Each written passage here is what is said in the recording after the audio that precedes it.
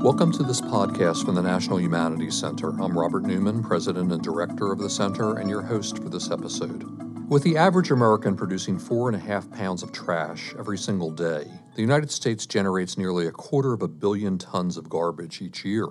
But beyond the serious and immediate environmental concerns about this level of waste, what can we understand about ourselves by examining the things we discard? What stories are contained in the detritus of contemporary life? Today we're talking to Stephanie Foote, Jackson and Nichols Professor of English at West Virginia University. As a fellow at the Center this year, Stephanie has been working on a new book exploring the narratives that have arisen around garbage and how they have shaped the ways we think about consumer culture, the global economy, and the environment. Welcome, Stephanie. Thank you.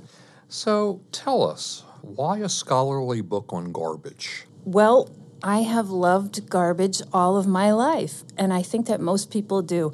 You probably know that there's been a lot of popular interest in garbage, so Heather Rogers and Elizabeth Reut's book on Garbage Land and Here Today, Gone Tomorrow, those kinds of books have been really wonderful, and they're all about what people in the industry call municipal solid waste, which is the stuff that we throw away.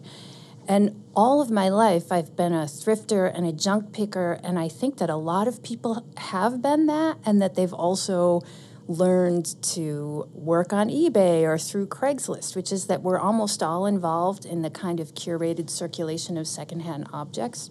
And as a scholar of the 19th century, I actually also love detritus, the small, unseen things that people throw away. That's what scholars do. They pick up these tiny marvels and they make narratives about them.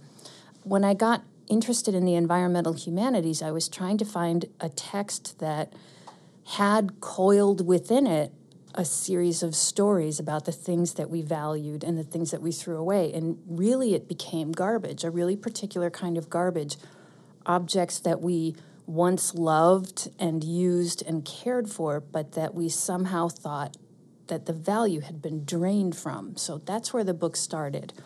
You're imposing kind of a value proposition on garbage. I am. And it gets into the whole notion of what do we value and what don't we value, what kind of stuff do we throw away, how other people's trash become certain people's treasures. So can you elaborate a little bit in terms of how your project takes up the issue of value? I have been thinking about this. The first thing that I got to was that as somebody who's done most of her work in the 19th century, especially the late 19th century, this is the moment, the turn into the 20th century, the late 19th century, where the theories of value that are most important in the humanities came from. So Freud's theory of why we love and value objects, or Marx's theory of objects as commodities, as congealed labor value, or anthropological arguments about the value of gift giving. So I started thinking about those, and then I started thinking about the acceleration of life in the late 20th century, where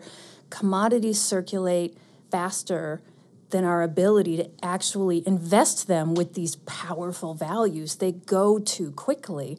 So I started thinking about how we individually try to value objects, but how objects themselves as garbage also have a powerful economic value in the world. You probably know that the United States exports a huge amount of its garbage, and it transports it from state to state as well, which means that garbage itself, as a collection of discarded things, is itself a commodity. And I know that you've been also reading the news, and I've been feeling like a Cassandra about this a little bit because I read the waste industry trade papers, and so now the news has broken that we are about to lose our ability to export so much of our recycling to China. We export about a third of our recycling to China. It's just going to put it's a huge economic blow, but also it really undercuts our fantasy of what recycling is. For us, recycling is this amazing thing where we just get rid of plastic and paper and steel and we save the environment. But actually, all along, we've been selling it at, according to market prices to China, and we're going to stop doing that. We're going to have to stop doing that. So I think that people actually are going to now have to see the huge economic value proposition that is in garbage and what we do with what we dispose of. So you're also talking about our culture's changing relationship to things and a kind of interesting sort of conflict between a collector and a discarder. Yeah. So can you kind of unpack that a little bit more for us? I can. The middle part of the book is organized around our cultures right now, and you can see it in popular culture, our fascination with collecting and hoarding and discarding. And there are entire TV shows and channels about how it is that we learn to love and accurately categorize objects. And people who categorize objects correctly and who have a plan for what they're collecting and who have a certain historical investment in them or an affective investment in them, those people get to be called collectors, and we really value them. And I've been very interested recently in how collecting has not just, it has a long historical story behind it, but also there are people who are taking their collections very, very seriously now. There are lots of things like house museums where people will open up their houses one day a week and show off their amazing salt and pepper shaker collection. There's actually one in Maine that is a perfectly ordinary house. Those people are very valued, and they have a very clear cultural place and position, and they're the inheritors of a very long sense of how we correctly value objects as the bearers of historical narrative.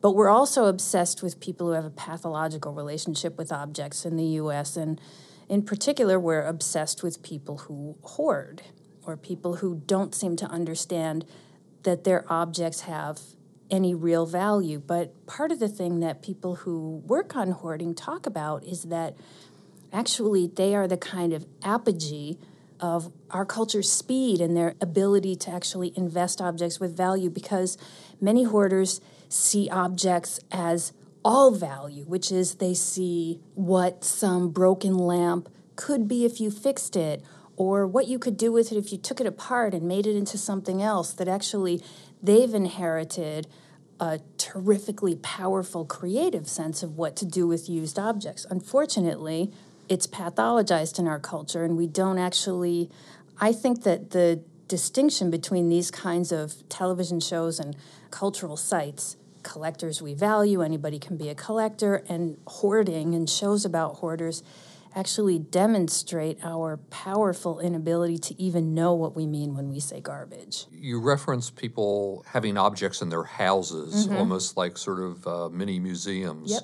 And your book talks also about these new museums of garbage that have sprung up, Yeah. as well as the idea of garbage art. Yeah. So please talk about both of those things for us. I love the exhibits of garbage, and they're just such beautiful things. So there have been traveling interactive exhibits of broken love affairs, for example, and what people are asked to do is give a little object that shows or that in some way embodies the destruction of their love affair. And you see these traveling exhibits where people are just giving little mementos in which they distill all their feelings and they write a little narrative about it. And these have been incredibly powerful exhibits.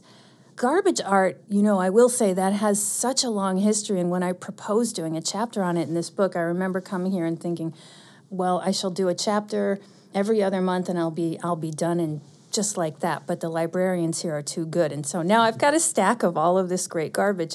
The garbage art I've been really fascinated by is especially by Tim Noble and Sue Webster. And what they do is find piles and piles of garbage. And if you see it in a museum, it is literally just, you can't even figure out what you're looking at. It's just this pile of stuff. It's designed so that when a light shines through it, what you see on the wall behind it is a perfect silhouette of human social actors doing something completely mundane and even joyful, like having a picnic and drinking champagne, but they're really showing how much of conventional everyday pleasure is underwritten by a huge amount of waste, right? And it's just beautiful stuff. There are some fantastic garbage fashion designers, and they're making very ephemeral pieces of clothing out of scavenged or scrounged material. I also love garbage art in part because it connects with what a lot of people who are designated hoarders believe about themselves, which is that they're artists, that they're finding something beautiful and sublime in what people have thrown away, and that because they can see it and because they can see the possibilities in it, they're actually rescuing something very rare and potentially creating something that's never been seen before. I think that the overlap between how we pathologize an individual who is garbage picking and how we fetishize an artist who is using found material is really needs interrogation, especially given that most of the garbage that we ship away, it will be given to emerging economies where people are actually living on the dump, right? And we don't think of them as artists, although there's some fantastic work coming out internationally about garbage art and people creating politics in the dust heap. Some of your previous work touched on literary realism, and so I want to steer this project toward that as well. I mean, if we think about the ephemerality of garbage art as well as the kind of recovery of discarded pieces to give them a resurrection, as it were, what does that say about realism? How does this alter literary realism in particular, is inherited from, say, William Dean Hales or Henry James? What's the contemporary vision of realism that we're getting through this lens of garbage? That is a question I've been really, thank God I have this fellowship because I get to work on it here. The first chapter of the book is about lost objects in realism. What happens to the lost objects in the cluttered narrative world of realism, right? I have been thinking about that in terms of social histories of junk picking in industrial cities in the United States at the turn of the century, but I've also been trying to think about, just as you say, what are we getting in the evolution of texts about the Anthropocene in the moment we live now? And one of the things I've been seeing is that a lot of contemporary fiction, especially science fiction, that is interested in questions of climate change or in questions of changed social relationships under political instability that is itself linked to climate change, is actually trying to work through some of these problems of what you do with masses of objects that are somehow out of place.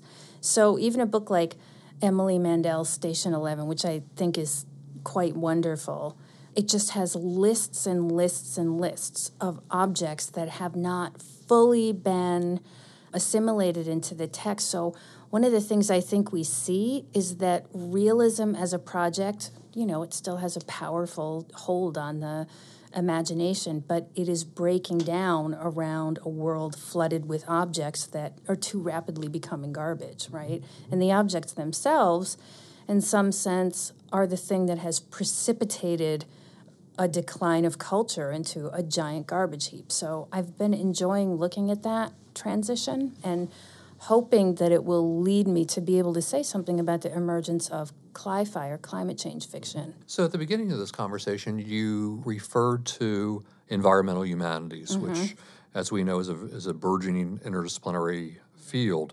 Can you define that for us? What's environmental humanities and what's the contribution of this work to the field of environmental humanities? I think that environmental humanities is really the direction of truly fascinating interdisciplinary work right now in the humanities and the social sciences and even in some of what we call the hard sciences.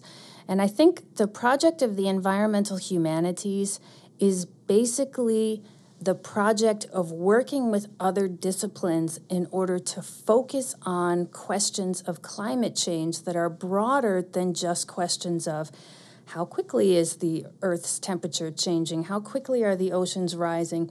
It's really trying to make a contribution to understanding the long and deep history of interlocked social and cultural problems that have at various times coordinated these jumps, right? This jump into the Anthropocene.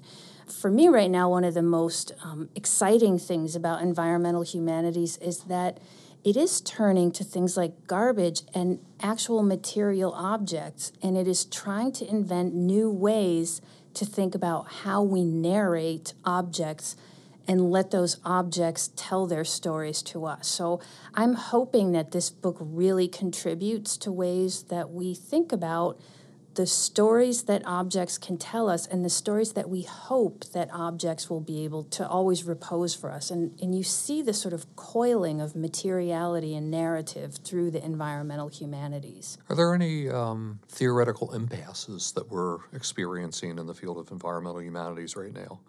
Thinking about environmental humanities being informed by theoretical approaches, but we're also talking about practical application.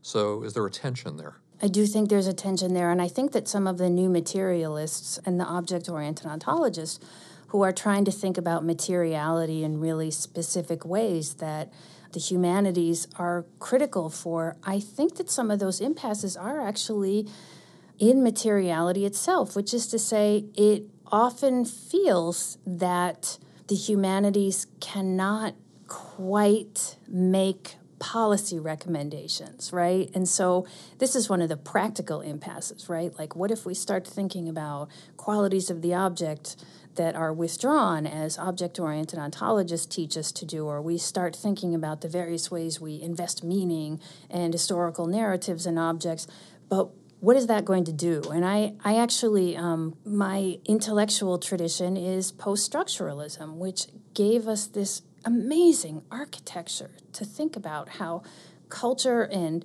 subjectivity and politics and biopolitics are all articulated together, and it's easy to neglect materiality in that. So I think that one of the impasses is that we've been trained in that way of thinking and that it is actually hard for us to think about materiality right now. Thinking about materiality really does mean thinking about the circulation and the impact of actual material, even material that we use to write these books that we value so much, right? I am very aware that the computer that lets me do this research and write this book is going to end up harming somebody. It's going to be taken apart and harming somebody. So I do feel like one of the things the environmental humanities really needs to set itself as a goal, and so many practitioners are setting this as a goal, is to think about ways to make what we do have some kind of practical application, right? It's not just a transformation of our imaginative world, it's a transformation of how we imagine actual practice in the world. So in conclusion, what do you hope the takeaway from this project would be? Not just for your peers in esoteric scholarly dimensions, but what you hope to accomplish in terms of social justice and changing the world through this project. I actually do hope that when people are working with objects, it's not just that we need to make less and throw away less. Those things are true. We do need to make less and throw away less. I hope that we realize that the objects that we throw away are not disappearing, that they will actually travel across the globe, that they will have an impact on somebody else's life, that they may well poison other people. And that, I think, has been one of the worst exports of the United States, which is a kind of long-lasting, what Rob Nixon calls a slow violence of environmental toxicity. So I do hope that the things that people get from environmental humanities projects all involve how closely we are all touching one another and how unequally distributed that kind of touch is, right? We release something, we release a piece of garbage, and we feel free and we feel like we've decluttered our house, but in fact, we may have done something, and probably have done something very damaging to somebody else. Well, thank you, Stephanie Foote, and thank you, ladies and gentlemen, for tuning in. I'm Robert Newman. Please join us again for our next podcast from the National Humanities Center.